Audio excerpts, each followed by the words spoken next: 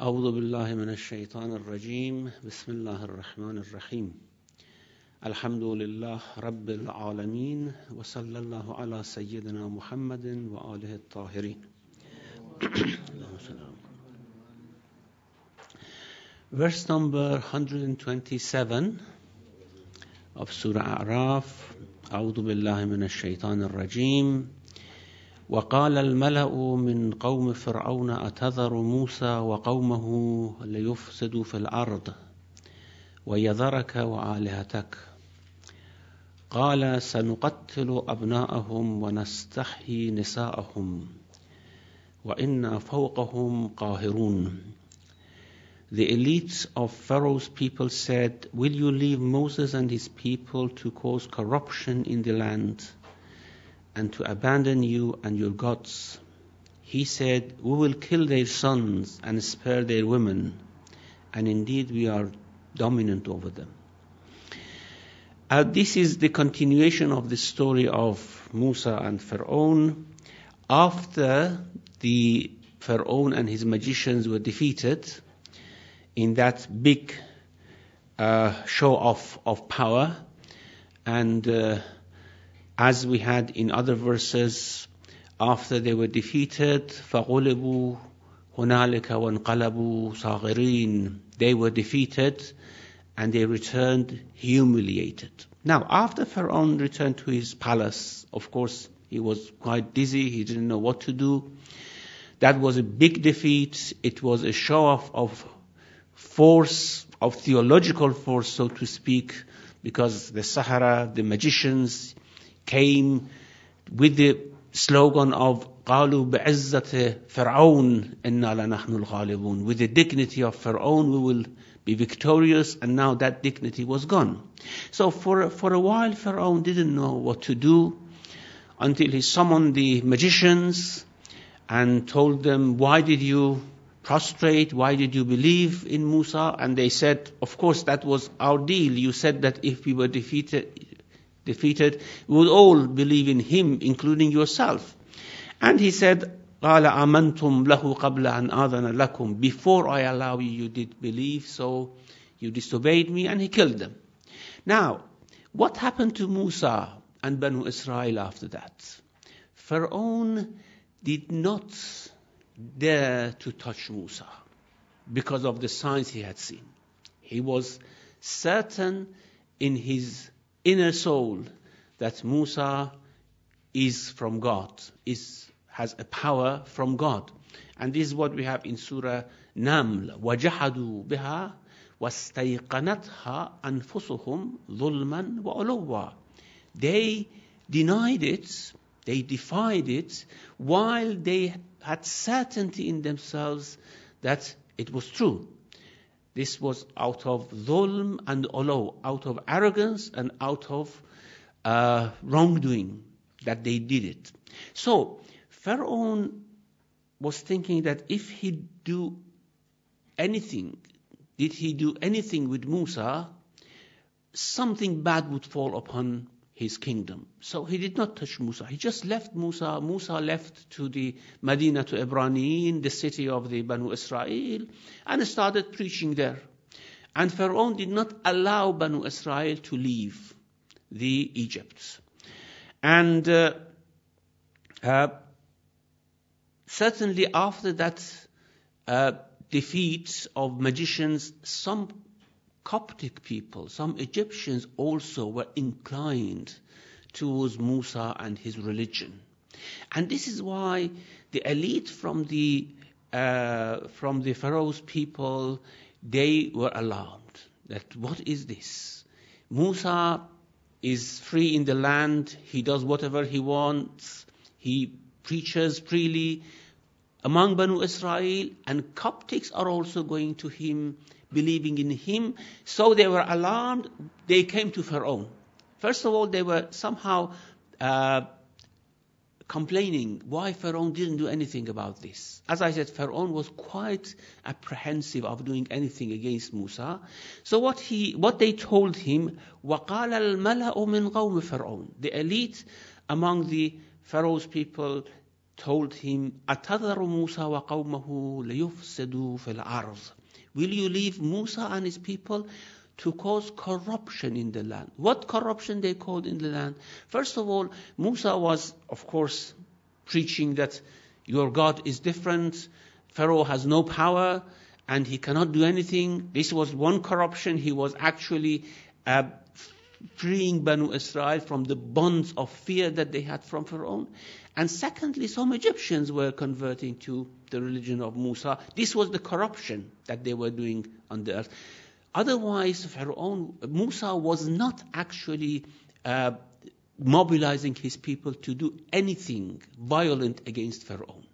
And during the whole years, now we will see that several years passed that Pharaoh didn't allow Musa and his people to leave Egypt. During all those years, Musa and his people were quite peaceful.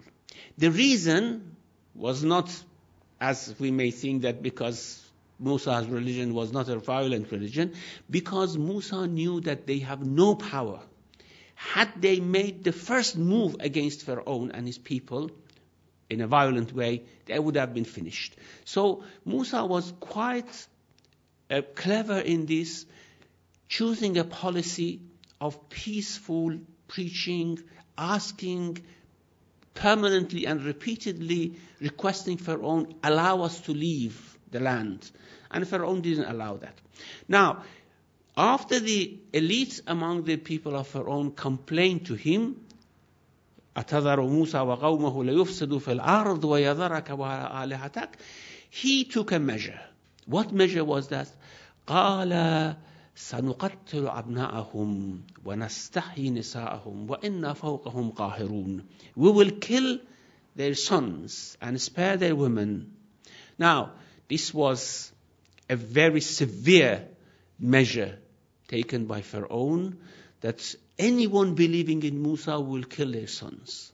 Now, it's not clear sons, whether newborns or up to what age, is not mentioned here. This is different from the previous killing, which Pharaoh had done out of fear of Musa coming to this world. This is a second measure that he's taken after Musa is there, and this was something which really, really tormented Banu Israel and deterred them from believing in Musa. So, sanuqattilu sa is the letter for denoting future, that soon we will do that, meaning that we will announce that whoever believes in Musa will kill their sons. Not everyone, of course, whoever believes in Musa will kill their sons. Now, what about if they resort to violence, if they uprise against us? Of course, they were insignificant, absolutely. We know the population of Banu Israel at that time was not very small. There were a few 100,000 people. However, Pharaoh was so sure of his power, and rightly he was so sure of his power, that he knew that any move would be quietened very quickly. That's why he says, وَإِنَّا فَوْقَهُمْ قَاهِرُونَ. We have dominant power over them. They cannot do anything. If we wish to finish them, we can finish them. However, now first of all, he didn't want to use all those slaves. And secondly, he didn't want to concede defeat. Otherwise, had he let Musa take Bani Israel out of Egypt, everything would have been finished. He didn't want to do that. So, وَإِنَّا فَوْقَهُمْ قَاهِرُونَ. This is the most difficult time for Musa alayhi salam. Now, he has come, he has shown the signs. Pharaoh was defeated. However, he cannot do anything now. He cannot help his people. Pharaoh kills them, tortures them, torments them. He cannot do anything about it. And you can imagine how the complaints would have been addressed towards him. If you are a prophet, where's your power? If you are from God, where's your staff? Where's your miracles? What can you do for us? So the complaints started among Banu Israel. And this was a measure of Pharaoh, actually, to defeat Musa in his own people, rather than defeating him by Egyptians. So what Musa would have said, of course, Musa is just a human being. He doesn't have the power to do anything unless if God wishes. So what he says now, there is nothing coming from God, of course, no help at the moment. قال موسى لقومه استعينوا بالله واصبروا. The only thing Musa could do, he said to his people, turn to Allah for help and be patient. استعينوا بالله. Now, استعينوا بالله means that you cannot seek help from me. This is something, this help which should come to the community, to the nation. All of you should ask for it. And of course you should have patience, because that doesn't come very quickly. استعينوا بالله واصبروا. إن الأرض لله يورثها من يشاء من عباده. The earth belongs to Allah, and He gives its inheritance to whomever He wishes. That means Pharaoh is just an instrument here. Pharaoh cannot do anything. Allah, now the land belongs to Pharaoh. He has the power. He believes that he is the possessor of everything. Tomorrow Allah may take it from him and give it to you as an inheritance, actually, because they will perish and the land will come to you. يُورِثُهَا مَنْ يَشَاءُ مِنْ عِبَادِهِ وَالْعَاقِبَةُ لِلْمُتَّقِينَ. However, this is this world. The ending, aqibah, the other world belongs to muttaqin. So even if you are persecuted in this world, do not worry. We will have the life after. وَالْعَاقِبَةُ لِلْمُتَّقِينَ. Of course, this was very difficult for Banu Israel to accept. And therefore, in Surah Yunus, we have a more detailed version of this sort of conversation between Musa and his people. Surah Yunus chapter 10, verses number 82 onwards.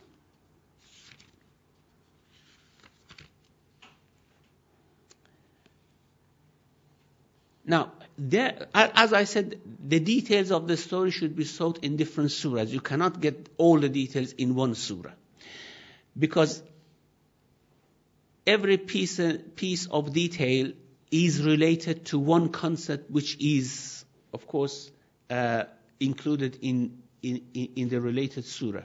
Now, in Surah Yunus, verse number 83, it says, فَمَا آمَنَ لِمُوسَى إلا ذرية من قومه على خوف من فرعون وملئهم أن يفتنهم. No one believed in Musa except a line of family of his people. Not Banu Israel, not all of them, just a few people, a small family, and that was his own family. So, what we understand is that after Pharaoh took that measure, everyone in Banu Israel even rejected. Although apparently, in their heart they may have believed in Musa, but apparently they rejected Musa. They did not believe in him. Or they did not declare that they believed in him. Whenever they were met by Pharaoh people, they said, we do not believe in Musa. So, but here, of course, what Allah is mentioning is that it was not even an apparent thing. They didn't even dare to believe in their hearts in Musa. فَمَا آمَنَ لِمُوسَى. No one believed in Musa from among his people. إِلَّا ذُرِّيَّةٌ مِّن قَوْمِهِ. Just a family in his people. Why?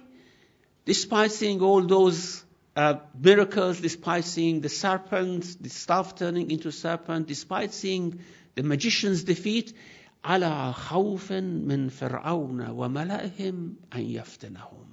Out of fear from Pharaoh and his elite, that they would persecute them. وَإِنَّ فِرْعَوْنَ لَعَالٍ فِي الْأَرْضِ. And Pharaoh was a haughty tyrant. وَإِنَّهُ لَمِنَ الْمُسْرِفِينَ. He was extravagant in whatever measure he wanted to take. He did not hesitate to kill. He did not hesitate to shed blood.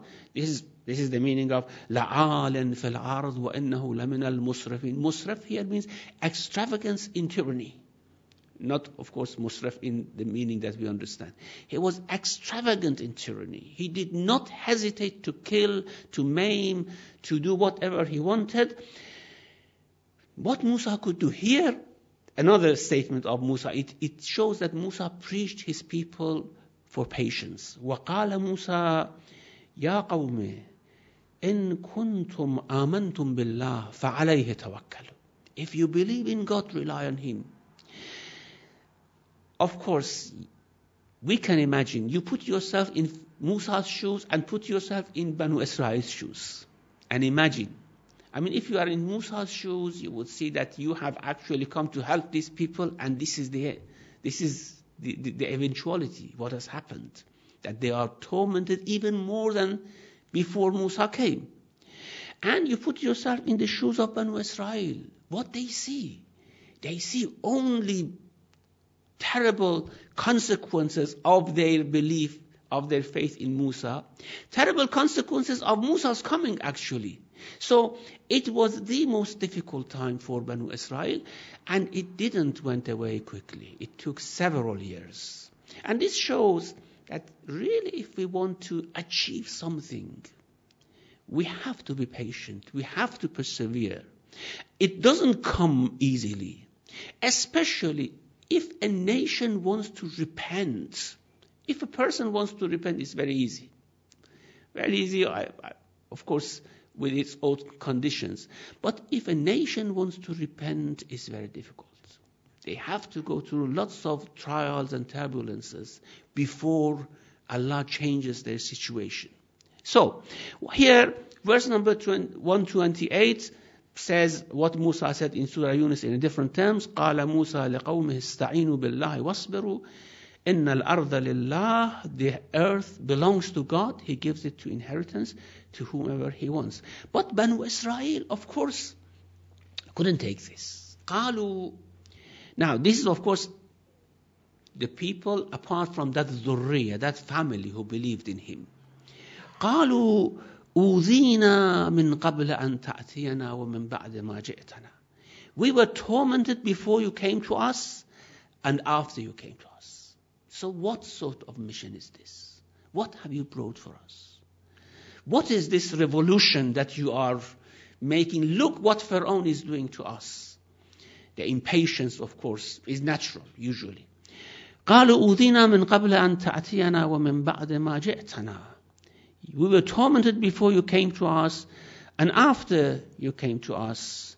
He said, maybe your Lord will destroy your enemy and make you successes in the land, and then He will see how you act. Apparently there was a long conversation between them. There were people like Qarun. Qarun was among Banu Israel. He was the wealthiest man probably in Egypt after Pharaoh. His people, his family, they were complaining, what is this mission that you have brought for us? What is this gift from Allah that you claim that you have brought to save us? And of course Musa was saying that you shouldn't lose hope. But people in such a situation, they say these are all just rosy promises that you give us. How should we have hope in such a situation? قَالَ عَسَى رَبُّكُمْ. Have hope. Maybe your Lord.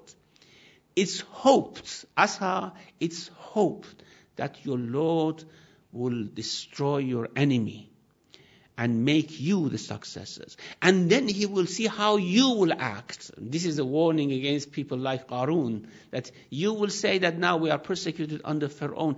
Allah will make you the successors and will see how you will act.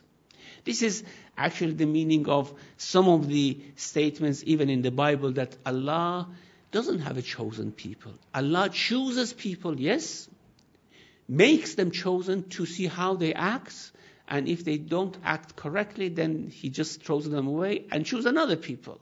So people are chosen one after another, so that Allah would test them, put them to trial. وَيَسْتَخْلِفَكُمْ فِي الْأَرْضِ فَيَنْظُرَ كَيْفَ تَعْمَلُونَ. Now you may say, if this was the situation of Banu Israel, why they were saved? Why, after all, Allah helped them? Because Allah is not going to help these people. Those people who are complaining, أُوذِينَا مِنْ قَبْلَ أَنْ تَأْتِيَنَا وَمِنْ بَعْدِ مَا جِئْتَنَا, before you came, we are tormented. Now that you have come, we are tormented. Before you come, you are an ill-omened person, actually, because just before your coming, our sons were killed. Now that you have come, our sons are killed. So what type of person, what type of omen you have with you? So why Allah saved them? Despite all these complaining, did they deserve to be saved? While they were having such an attitude towards Musa. Now, yes, it was because of that dhurriya, that small family, that Allah saved everyone. Now, again in Surah Yunus, we see that when Musa is advising them to patience, what they say, قال موسى يا قوم إن كنتم آمنتم بالله فعليه توكلوا إن كنتم مؤمنين مسلمين. If you are Muslims, if you have submitted, rely on God and be patient. فقالوا, that is ذرية, that is a small number of people. فقالوا على الله توكلنا. Yes, we rely on God. We are not afraid of anything. We know that you are the Prophet of God, you have the mission. رَبَّنَا لَا تَجْعَلْنَا فِتْنَةً لِلْقَوْمِ الظَّالِمِينَ. So they collectively had this prayer in their heart. Do not make us a target for the oppressors. وَنَجِّنَا بِرَحْمَتِكَ مِنَ الْقَوْمِ الْكَافِرِينَ. And save us, deliver us with your mercy, with this kafir group. So, yes, although the people as a whole, the majority although, were having such an attitude against Musa, but that small group of people, and Allah saved everyone because of that patience and perseverance of that group. Now, of course, Allah wasn't leaving Pharaoh and his people to do whatever they want. So what happened after a few years of such a persecution? وَلَقَدْ أَخَذْنَا, verse number 130, وَلَقَدْ أَخَذْنَا آلَ فِرْعَوْنَ بِالسِّنِينَ وَنَقْصٍ مِّنَ الثَّمَرَاتِ لَعَلَّهُمْ يَذَّكَّرُونَ. We afflicted Pharaoh's clan with droughts and loss of produce, so that they may take admonition. So, Sanin, usually Sana means year, isn't it? But Sana, a year which is not a good year, which doesn't have lots of produce and fruits, is called Sana. A good year is called Am, usually in Old Arabic. A good year is called Am, a bad year is called Sana. So the years of drought are usually called Sanin. So, لَقَدْ أَخَذْنَا آلَ فَرْعَوْنَ بِالسَّنِينَ. We afflicted Pharaoh's clan with droughts. One year they had harvest, the other year they didn't have, or continuously they had droughts for several years. وَنَقْصٍ مِّنَ الثَّمَرَاتِ. And of course they lost lots of their produce, whether in farming or in any other thing. Just as a reminder, لَعَلَّهُمْ يَذَّكَّرُونَ. We should have in mind that although Allah is helping Banu Israel here out of the oppression, Allah is also giving time to the Egyptian people to come to mind. He doesn't want to destroy them quickly. He doesn't want to punish them quickly. So years passed, and you can imagine, as I said, this أَخَذْنَا عَلَى فِرْعَوْنَ بِالسِّنِينَ means year passed like this, drought. So on both sides of this conflict, we had difficulty and hardship. On the side of Pharaoh, they had difficulty. On the side of Banu Israel, they had difficulty. Allah just wanted this to end peacefully, and Pharaoh allow Banu Israel to leave Egypt. So, I wanted them to take admonition, however they didn't do it. Instead, what they did, فَإِذَا جَاءَتْهُمْ حَسَنَةٌ قَالُوا لَنَا هَذِهِ وَإِن تُصِبْهُمْ سيئة يطير بموسى ومن معه ألا إنما طائرهم عند الله ولكن أكثرهم لا يعلمون. Whenever any good came to them, they would say, this is our due. This is because of our gods. Because this is because of Egypt. This is because of our nation. We deserve such good things. Damn to Musa and his people. Now is good time for us. Our gods are helping us. So فَإِذَا جَاءَتْهُمُ الْحَسَنَةُ قَالُوا لَنَا هَذِهِ وَإِن تُصِبْهُمْ سَيِّئَةٌ. And if any ill visited them, like this Senin coming 1 year after another, in intervals, يَطَّيَّرُوا بِمُوسَى وَمَن مَّعَهُ. They took it for ill omens connected to Musa and Banu Israel. They said, it's because of Banu Israel that we are being afflicted by this. Because Musa has come and is making corruption on the earth, our gods are angry with us. So they are bad omen among us. And this is always the attitude of human being, isn't it? Instead of taking admonition, being reminded by such afflictions, they try to justify things in a different way. In absolutely wrong way. And this is what they did. Absolutely in wrong way they justified. Allah says we wanted them to be reminded. However, they say that, no, of course our gods are helping us. When they came good, it's Musa and his people who are bringing us bad luck and bad omen. يَطَّيَّرُوا بِمُوسَى يَطَّيَّرُوا. Tiyara is from ta'ir. Ta'ir is bird. Usually, of course, because in old Arab times, they used to take omens from where the birds flew, from the right-hand side or left-hand side. That's why tiyara from tayr has come as a term for omen, good omen or evil omen.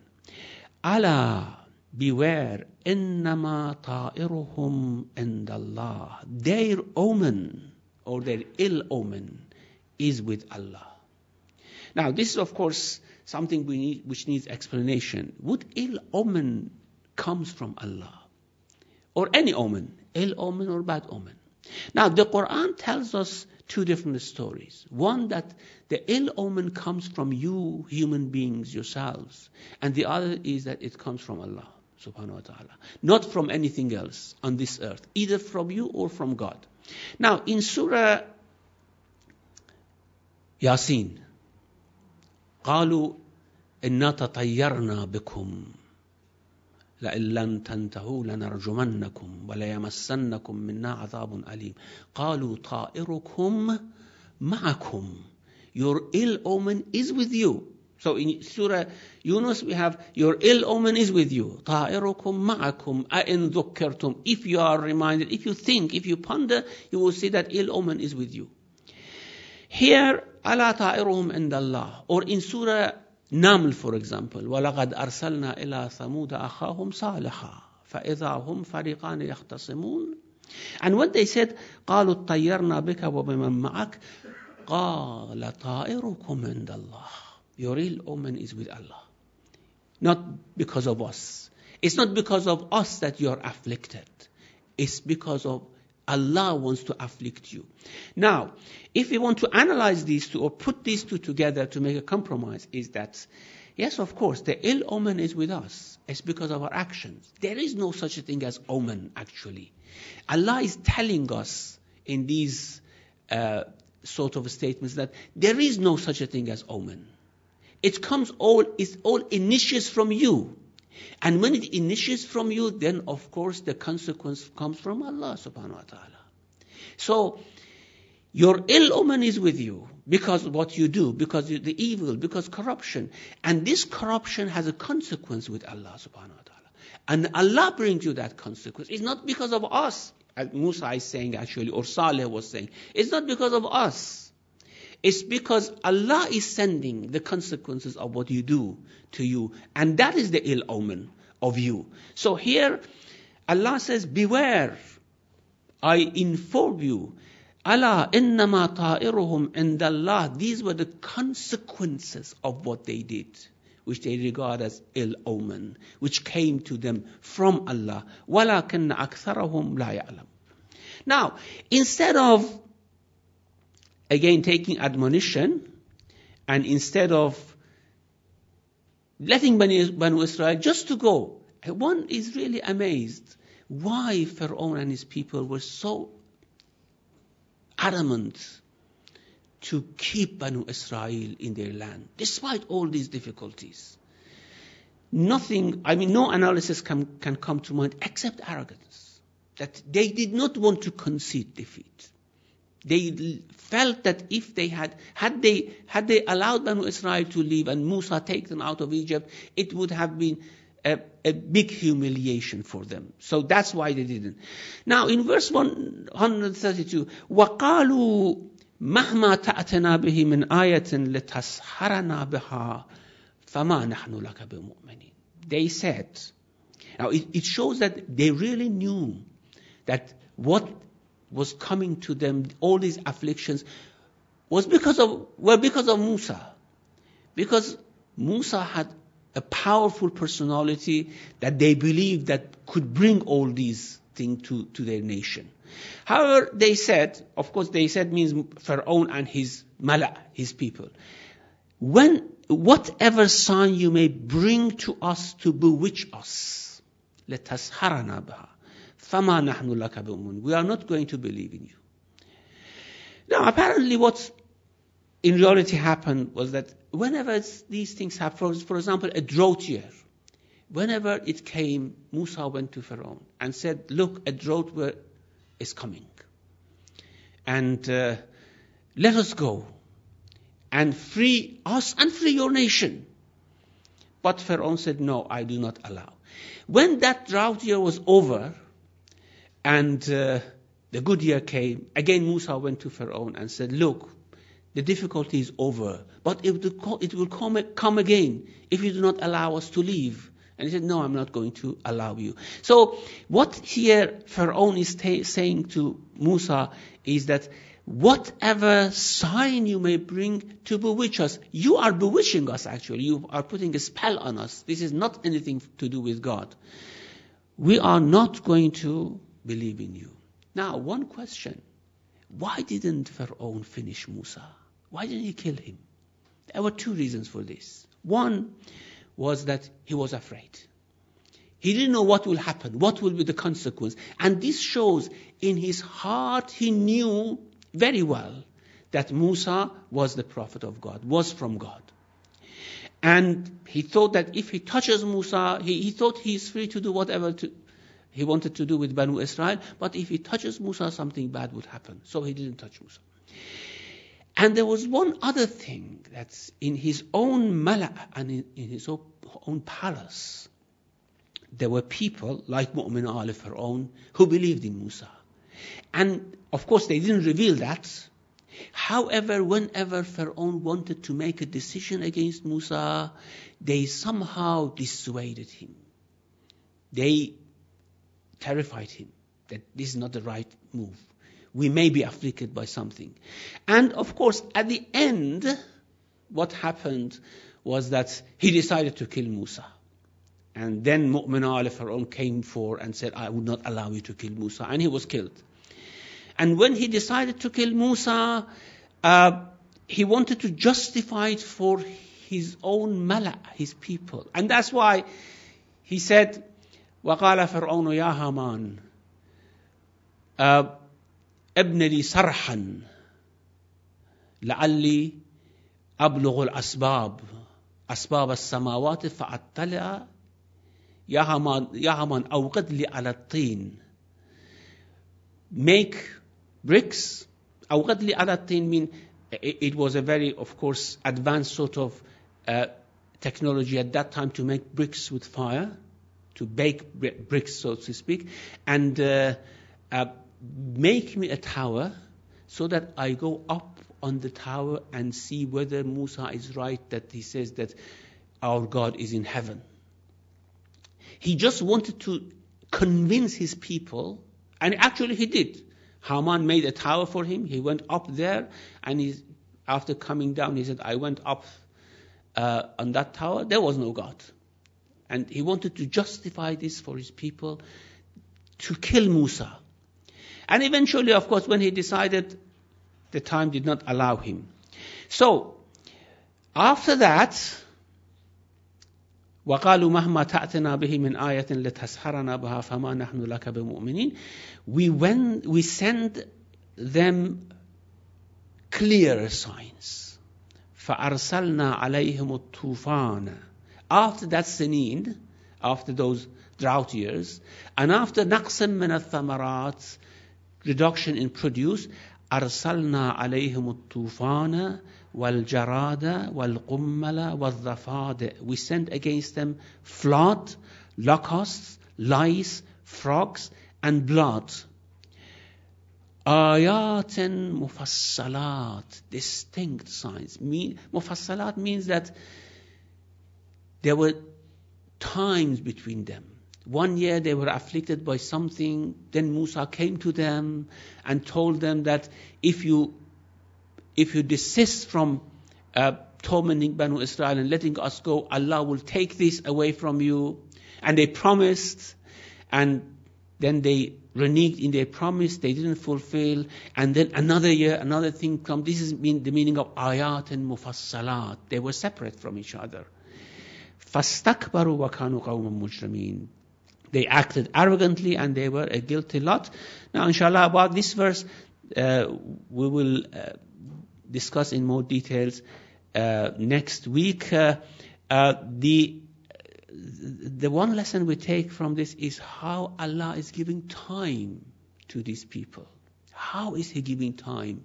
And how is He giving them signs before He wants to destroy them? And this is the best example of how Allah acts with other people, with other nations, giving them time, sending them signs, and signs as clear as this, of course, is something which hastens the destruction. If the signs are not very clear, if they are vague, of course, then the destruction takes long time. It will be prolonged. But if they are as sharp as this, the destruction comes sooner.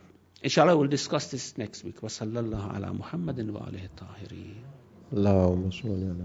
Thank you very much indeed, Sheikh. Now, brothers and sisters, we have about 15 minutes to further the discussion.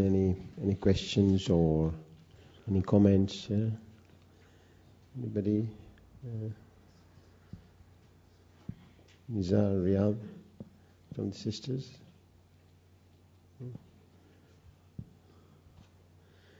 Yes? Assalamu alaikum. Thank you very much indeed for your lecture. Sheikh, listening to what you explained to us today, it seems almost a parallel situation as to what's happening in the world today. And we see many superpowers oppressing other states with their increasing apparent power. Is this a very simplistic view, or is it, in your view, something that we can actually relate in this way? Well, I firmly believe that yes, of course, this is an ongoing sort of situation with all people. And the problem is that usually people, those who are oppressed, are somehow terrified by these powers, and they somehow submit to them. If they do not submit like those one dhurriya of Banu Israel, then Allah will help.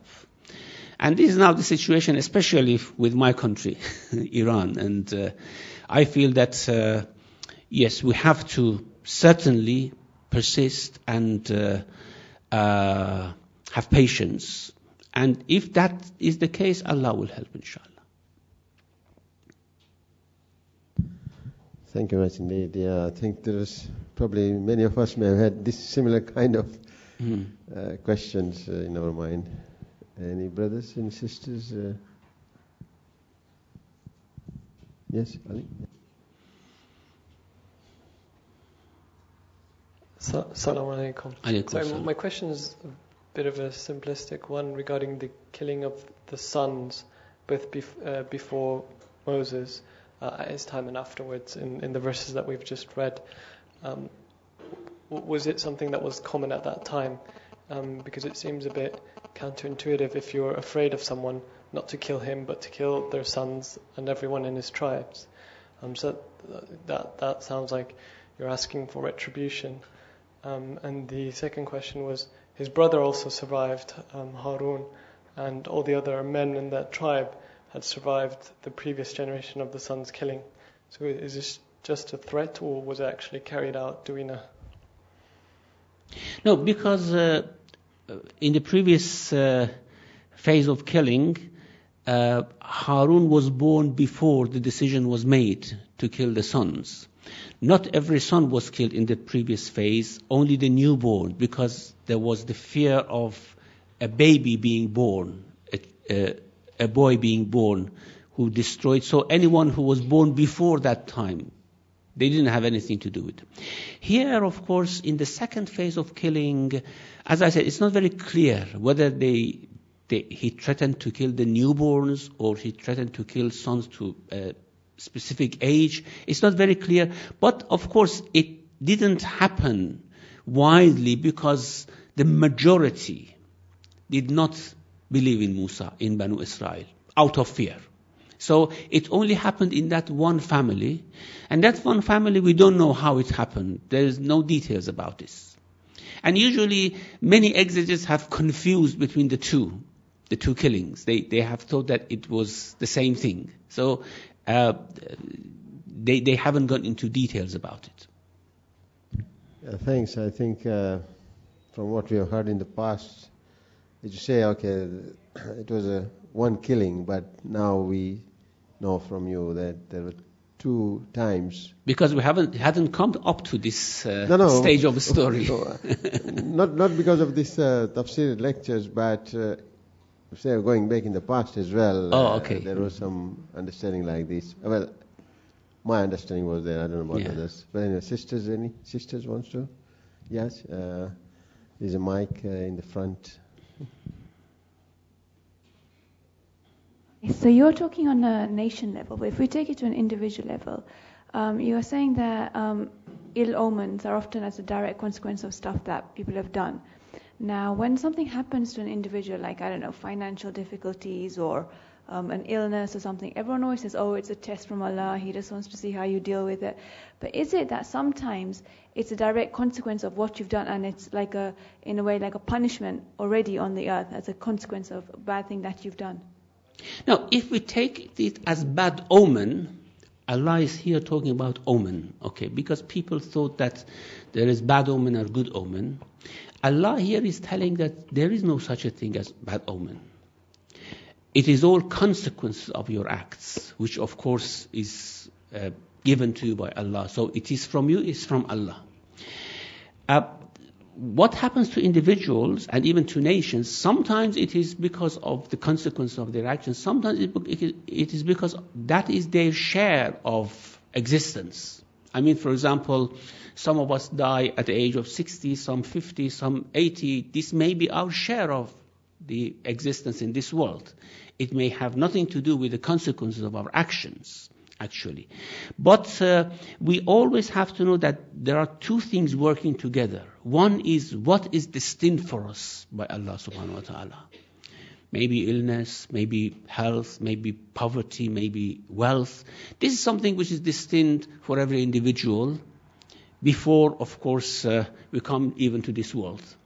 And there are, of course, 2 types of rizq. One which is conditional of us trying to attain it, one which is unconditionally coming to us. So we cannot say that everything is with Allah, so we do not make any effort. No. There are 2 types of rizq, so to speak. One rizq that we have to attain it, actually possess it by our own efforts. The other rizq is which comes to us without that effort. So if we do not make effort, we do not get that part of rizq. And that rizq may be anything, knowledge, wealth, health, or whatever. That rizq which we may have to obtain it. Now, there are some other things which come as consequences of their action, whether good or evil. For example, if you make dua or if you do good to others, the consequences of that may come to you. And we say that this person has luck, for example, in that situation. But there is no luck. There is no such a thing as luck. In that case, in the second case, I'm emphasizing we have to distinguish between two types of things. One which is the sin, the other which is consequences of what we do. And of course, sometimes, yes, we may face consequences of our evil actions. And that we regard as bad omen, but there is no such a thing as bad omen. It's just consequences. I don't know whether that's clear or not. Okay. Any other sister before we come to the brother's side? No, Raza? Bismillah ar-Rahman ar-Rahim. I'd like to comprehend the adl of Allah, the justice. I often struggle to try and understand. Now, Allah subhanahu wa ta'ala gave Fir'aun a chance, yeah? He gave another chance. By giving him another chance, the first chance, he probably slaughtered people. Now, those people who died because of the zulm of Fir'aun didn't get another chance. They would have said, oh Allah, I wish you had given me. I know He knows better what He's doing. But you see, this comes to my mind. Why didn't Allah give the Zalim a chance, the Mazlum a chance to try and come over Fir'aun so that he would come to His? See, why Allah took His prerogative to give Fir'aun that and not to the Mazlum? You see, those who were killed, they will go probably to paradise. So they don't mind. It's Fir'aun who needs a chance not to go to hell. You see? So Allah should be more cautious about Fir'aun and his people. He should give them more time and more opportunities than others, because they are actually taking themselves to hell, and Allah wants to stop that. Others, of course, are in better situation and position than Fir'aun was. This is the first thing. The second thing is that, yes, of course, there is no justice if we think that everything is in this world. Everything is not settled in this world. Things will be settled later on in another world. As I said, if we think it's only this world, yes, we don't see justice, we don't see mercy, we don't see many things that our mind cannot calculate, actually. Sorry, how can I make this understand to somebody who doesn't believe in the world after? You cannot. No, it's not possible. And we have one very beautiful hadith which says, يَوْمُ الْمَظْلُومِ عَلَى الظَّالِمِ أَشَدُّ مِنْ يَوْمِ الظَّالِمِ عَلَى الْمَظْلُومِ. The day when Mazlum is going to take revenge of the Zalim is much more severe than the day of Zalim over Mazlum. So all those people slaughtered by Fir'aun one day are going to have their revenge, or have they demand their rights, their chances, or whatever. So that is going to be much more severe than what we see in this world. As I said, if there is no akhirah, you cannot explain many things about God, which is going on in this world. Thank you. Any brothers, sisters?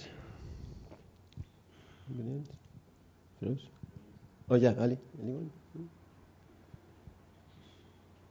Anybody? No. Nizar, you want to ask something?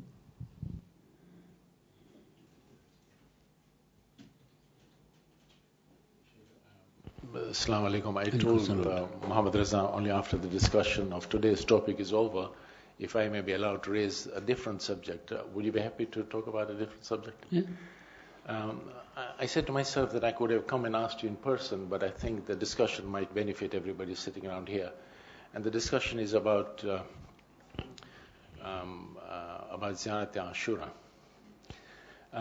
I have recently just taken a little bit of interest into just understanding the depth of this and the discussion that occurs around people around me.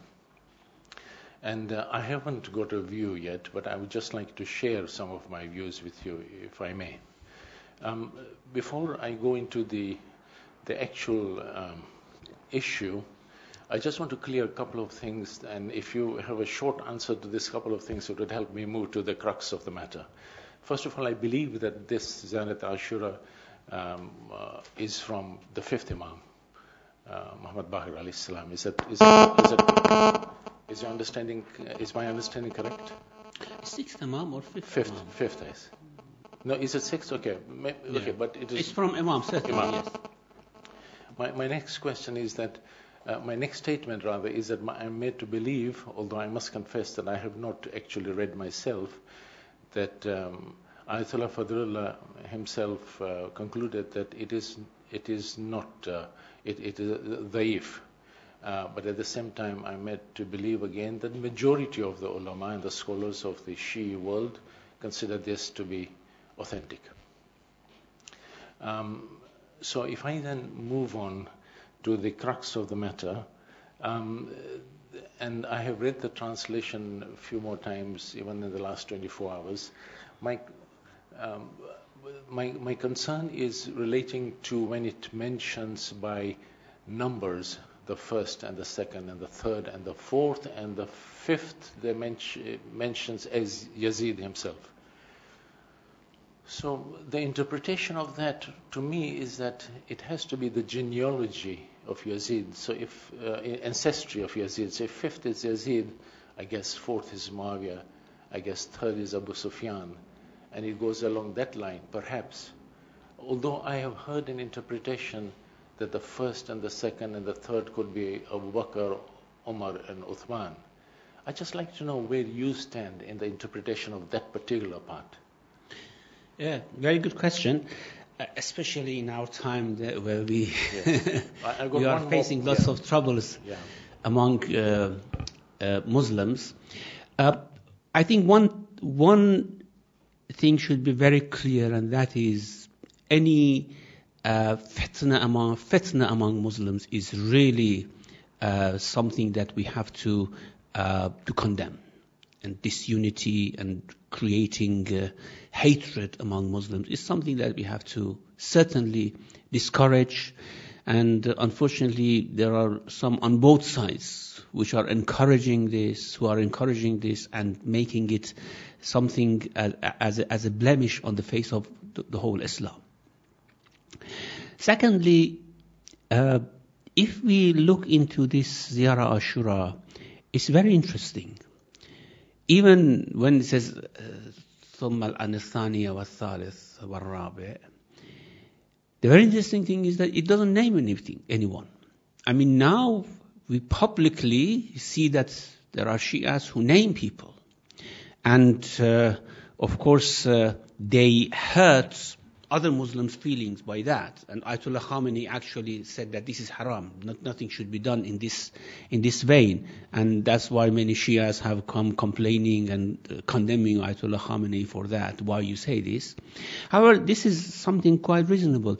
And we see in all our traditions, which are recommended for us to recite publicly, where everyone can hear and can see, you see that there is this ambiguity always. They don't want us, our A'imma, they don't want us to go and create fitna among Muslims by naming people. So I don't think it's very important how we interpret who these people are. The important thing is the sort of equivocal statement which is there, that is purposefully equivocal, so that the unity among Muslims is kept, although it tries to also preserve the history. And this is something happened. We are, of course, criticizing it. We are not happy about what happened.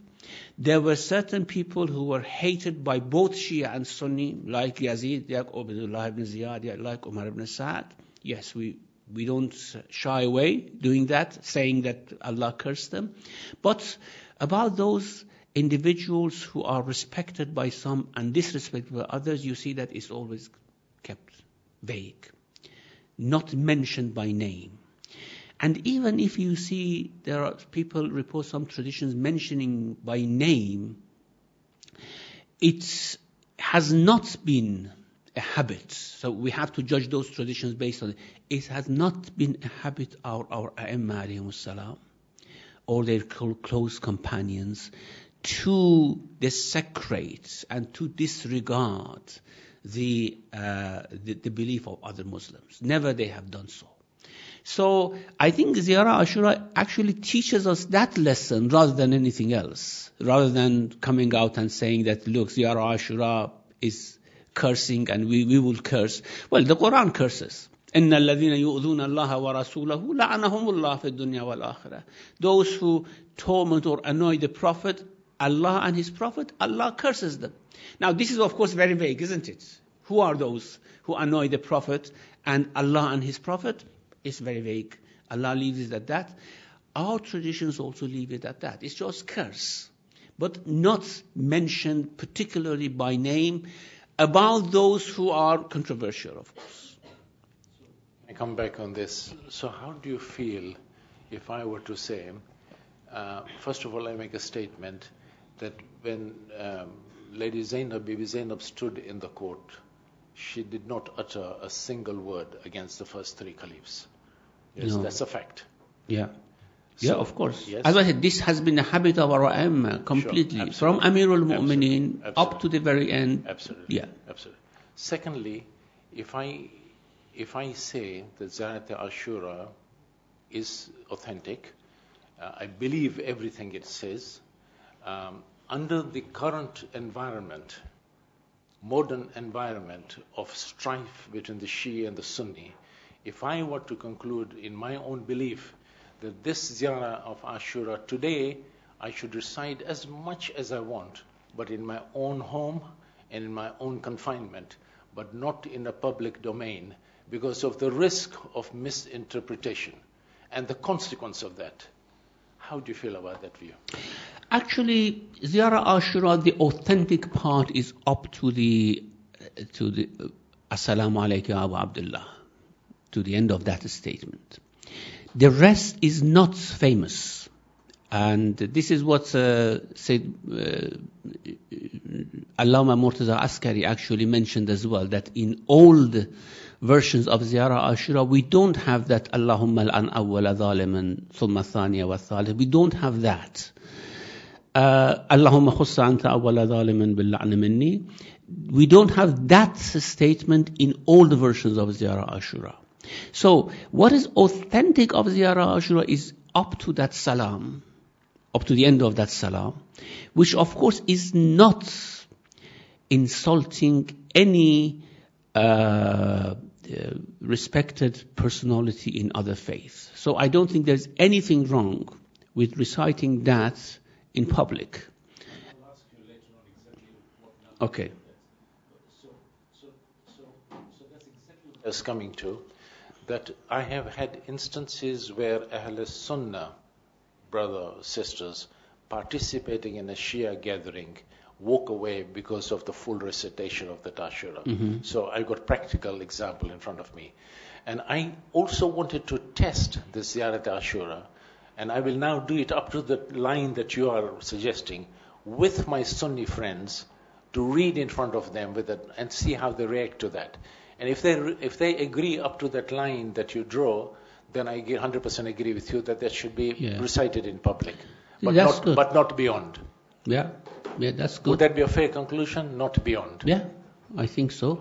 And one thing we have to bear in mind is that without insulting and disrespecting others, we have to preserve the truth as well. That's important. Absolutely. I mean, Hussein alayhi salam wanted to convey a message. And if we say that we do not, because that would bring disunity now, we just forget about it. Well, if we want to forget about it, Hussein alayhi salam could have forgotten about it as well. Yeah. But Imam Hussein really doesn't want us to forget the message, the very crux of the message, that he fought injustice. Yeah. Doesn't matter if you forget my enemies, don't forget my message. That's right. It's a message far over exceeds historical message. Absolutely. Yeah. Absolutely. Yeah. Anybody has any comments on this or wants clarification? Please, this is the chance you have. Otherwise, Sheikh, who you will miss. Okay, Riyadh. Sorry, you had it. Thank you very much, Nizar, for raising this very important topic, and thank you very much, Sheikh, for engaging with us in this discussion. I think that a couple of things would help the discussion further. One is that we need to have a definition of what curse is, because what we tend to do is translate it to the English version of curse, which means swearing at somebody or using bad words against somebody. So we need to have an understanding, certainly amongst ourselves, of what a curse is. The other thing that's very important is for us to actually look at the very point that you raised. That is to say, there is an element of historic fact, whereas we can say that for the time being it is appropriate for us not to concentrate on that too much. But the inalienable fact is that a historical event did take place. And how do we preserve the memory of that, whereas at the same time we don't offend our brothers in Islam? Yeah, that's true. You mean how we can do it? Well, in the same way that Amirul Mu'minin did it. You see, for example, Amirul Mu'minin, when he was leading an army, his army were not Shias per se, as we are today. They had firm belief in Khulafa, for example. So how did Amirul Mu'minin mobilize all those people? By avoiding mentioning something. They knew that Amirul Mu'minin was, of course, not happy with what had happened and all those history. However, they avoided to bring up issues which would cause friction and faction among the troops, for example. And actually, this measure of somehow separating people on this issue was a tactic which was used always against Shia forces. I mean, in the army of Zayd, for example, the first thing they asked him was, what is your view on Abu Bakr and Umar? And he didn't want to answer. And the question was usually raised, because Shias were very quiet about that. The questions were usually raised by Sunnis to somehow leave the Shias defenseless, saying that to other people, look, these are the people who have these views. And Shias, as I said, they were always quiet about this. Ziyar al-Ashura is very carefully phrased so that this doesn't happen. As I said, Muawiyah was someone who, of course, was disputed among Shias and Sunnis. Many Sunnis believe that Muawiyah goes to hell. So I don't think there's anything wrong if we talk against Muawiyah. We had the Mu'tazilis. This is Ibn Abil Hadid, the Sunni Mu'tazili scholar, who says, I believe firmly that everyone in the army of Muawiyah, including himself, would go to hell. So this is something which is not specific to Shias. But going beyond that, even if anything in past history may have, in certain parts of history, it may have been the case that people thought it's good to come out and talk against the caliphs. What we understand today from the Quran, from the faith, from our Seerah of A'imma, is that, and from reason, is that we should not bring up issues which, of course, causes this hatred and animosity amongst Muslims. This is something very, very clearly seen in the Seerah of our A'imma, and we have to do it. How, of course, it's very clear. We should not go out and start disrespecting these people because we say that, yes, we have in some traditions that we have to curse them or something like that. Is that the best way to be more literate in the Sunnis? To be more? I just had a follow-up question, if that's okay. Thank you. Sheikh, we did actually discuss perhaps the definition of the curse, and we all have our own views of what that might be. What's your interpretation of what a curse is?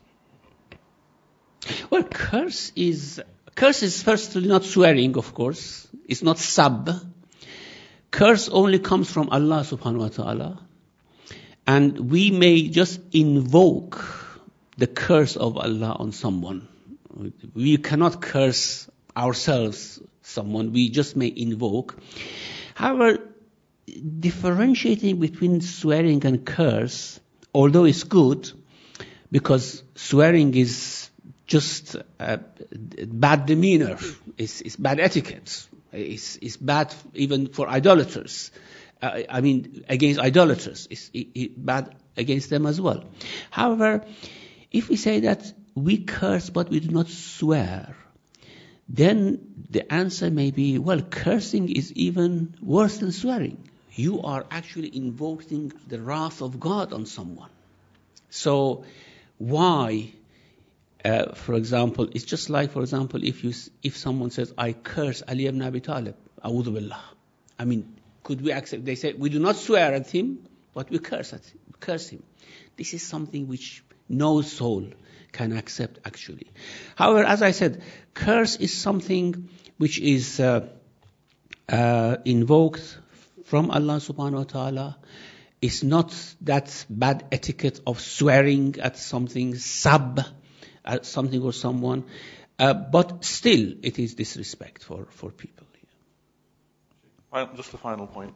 One of the interpretations that I've had of the word curse is that all that the person who is cursing is asking Allah subhanahu wa ta'ala to do is to withdraw the extra mercy that He has for the believers from that person, because they have infringed the justice of Allah subhanahu wa ta'ala. So it's about calling upon justice of Allah subhanahu wa ta'ala to have a retribution against that person because they have exceeded the boundary.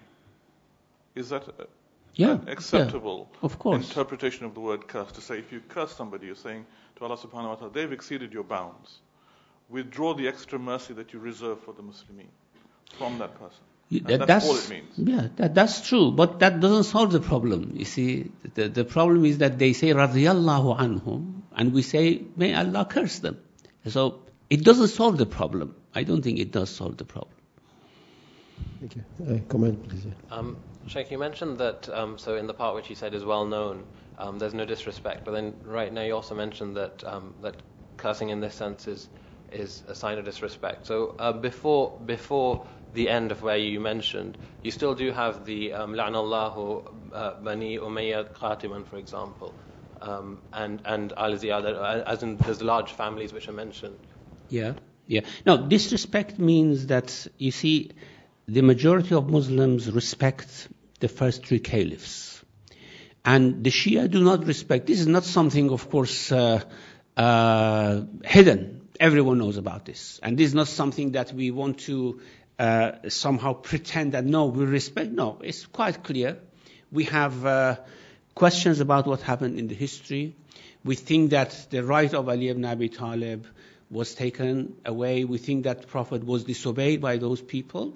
This is, of course, something which is very clear in Shi'i belief and history. And in Sunni belief and history, they think otherwise. They say, no, this is not the version. This version of history that you believe in is not correct. We believe in another version of the history. So, about those people who are highly respected in another faith, just like if people are highly respected in our faith, if the Sunnis want to curse or want to disrespect, we get annoyed. In the same way, those personalities, if we disrespect, they get annoyed. However, about Bani Umayyah or Al-Ziyad, I think there is a sort of semi-consensus about all Muslims regarding their evil.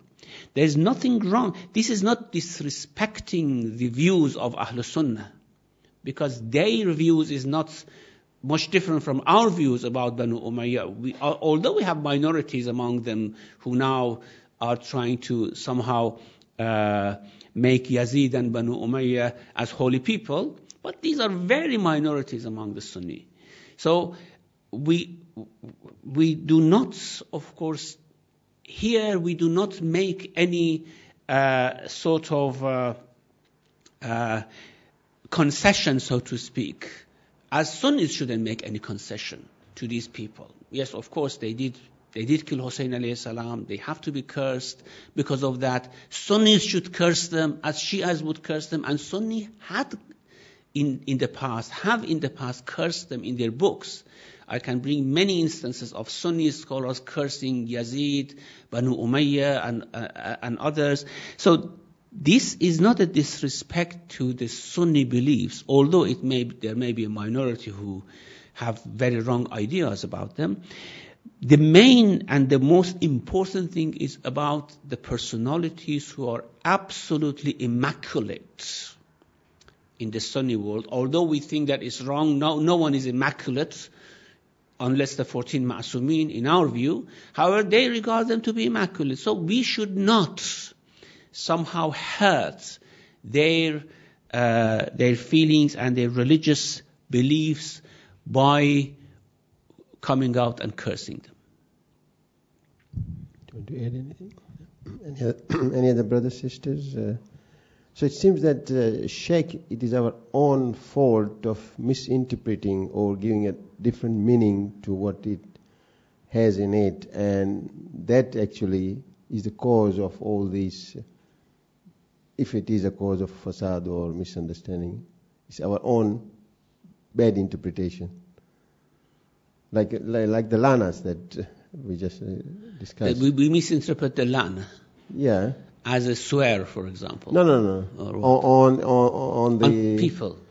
On the personalities. I don't want to name them, but sometimes people say for example 1, 2, 3, but then it ends with the fourth, so it can't be Imam Ali. So then they say if it is 1, 2, 3 is the first three. Then when they go to the fourth, and then it continues. So they say, okay, it can't be 1, 2, 3, otherwise it will include fourth, Imam Ali as well. So then they say that it's somebody else, some other personalities. No, you see, as I said, this has been left, this has been taught in this way so that we do not come out openly disrespecting beliefs of others. I think it was Allama Helli once, there were some people actually talked to the king about Shia belief, and they said that the Shias curse the Khulafa. And the reason was given in Ziyarah Ashura, that the same statement, خُصَّ أَوَّلَ ظَالِمٍ بِاللَّعْنِ مِنِّي.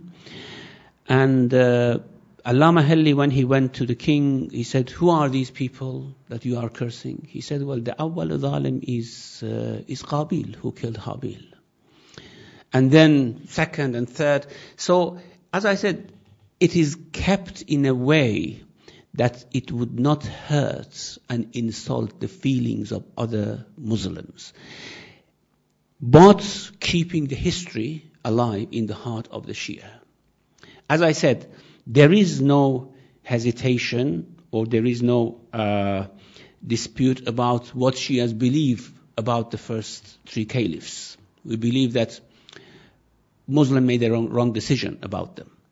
However, because other people respect them to be, first of all, rightfully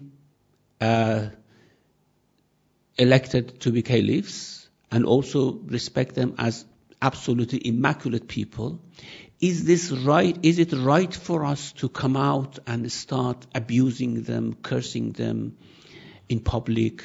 That's completely wrong.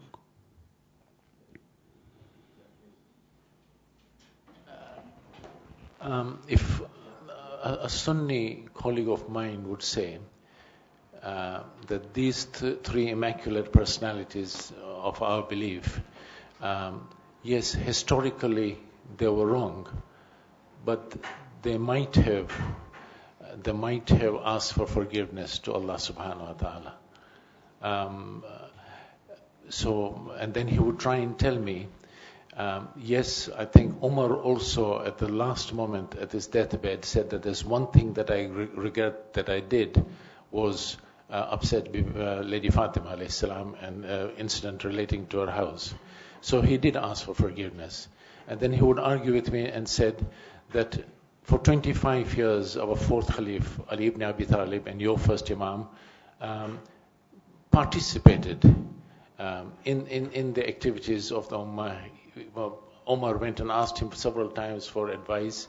Ali ibn Abi Talib couldn't have been just sitting in his home. He participated, he went to the mosque, he prayed as well. And chances are that the first or the second Khalif led the prayers and Ali ibn Abi Talib prayed behind him. This, to me, it seems that it is a valid argument. How would you want to comment on that? Well, the valid argument is that it shows that our A'imma tried to keep the Ummah together. Yes.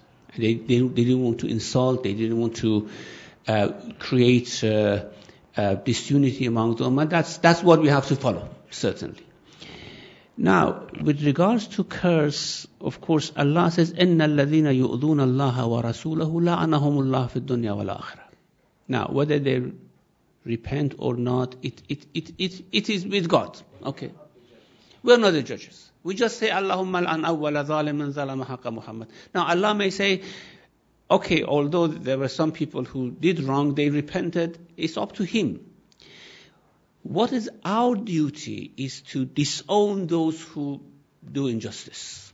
Our duty is to disown. What Allah does, how He judges, that's something different. However, I think we shouldn't raise these historical issues these are actually past histories. Nothing to do with our life today. Nothing to do with our situation today. It's absolutely past history. Why should we raise them again and again and again? Except with one fact that we want to keep the right following, that we have to make sure that we follow the right people, isn't it? Now, if it's not the point of following, why we stress on A'imma's position as against other companions? Because we say we have to follow these if there is a dispute, not others. Otherwise, there is no other practical, useful result in all these disputes. And I think Imam Khomeini, I heard him several times saying, at least once I heard with my own ear, that these are past histories. We should not bring them up again and again, because there is no use for us now to fight against each other to say that who should have been the successor of the Prophet. Just Sheikh, last very quick one from Sakina Bhai, because we are on the subject. Alaikum salam. Interesting discussion. Just want to ask you about Dr. Zakir Naik, who is such an intelligent person. He, not only in the Quran, but in the other Christianity and also in Hinduism, he would quote everything with reference when he comes on the TV. It's been watched by the majority of the people. He considered the event of Karbala, I think there was a statement some time ago regarding the event of Karbala as a fight. I mean, I don't remember exactly what he said, but it was a small event which was fight between the two personalities. And this channel has been watched by many people, and even today, I mean, then the whole history sort of would, in the eyes of other people, would consider the event of Karbala as a very small thing. And I don't know whether you heard about this event or whether you know about this personality which is being watched on the TV for majority of the Muslims. So well, how would you... I don't want to talk about the individuals, but with regards to the statement, the whole thing about Karbala is that we really want to make this event alive, to say that it was not a small incident. That's the whole idea of keeping the memory, commemorating, and having the matam in Ashura, just to say that it was not a small thing. Now, of course, if we think of Hussein alayhi salam as an ordinary person, it was a small incident. It was insignificant. It was a small battle. Just 70 people came out and they were killed. However, now, for example, Allah mentions that He has cursed the Jews in the Quran because, not because of killing Jesus, because they said we killed Jesus. وَبِقَوْلِهِمْ إِنَّا قَتَلْنَا الْمَسِيحَ عِيسَى ابْنَ مَرْيَمَ. Because they boasted that we killed him, we cursed them. Now, just imagine, had they killed him, what would have happened? If Muslims come out and say, we killed Hussein alayhi salam, the grandson of the Prophet, the immaculate soul, and then they say it's an insignificant thing. I think we are going into the line of the same people in the past. And as I said, the statement is absolutely wrong. Hussein was not an ordinary person to regard it as an insignificant, small incident happening in a day, for example, in Karbala. And all our traditions from our A'imma indicate us that you have to keep this as a very huge protrusion into the sanctity of Islam, killing someone like Hussein ibn Ali alayhi salam. One small question. Sorry, can I just say one small question? Sorry about this. You know, the Ziyarat Ashura is divided into three. The last bit is the Sijda. Isn't that important to do? Because you've cut it down to the Salam, and then you have the problematic dua, and then it's all important, but what is really authentic, I mean, the other parts may not be as authentic, but what is really authentic is up to that part which I mentioned.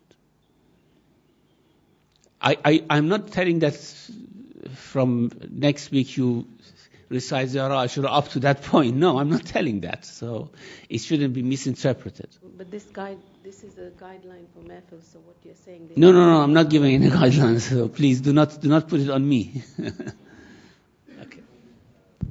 Thank you, Majid Sheikh, and my apologies to the committee for overshooting the time much more than what we usually have. But it was an interesting discussion, and thanks for clarification. Thank you. Hopefully we... thank you, Majid. Muhammad wa ali Muhammad Salawat. And so we meet inshallah next Sunday? Next week. Inshallah. Thank you, Majid.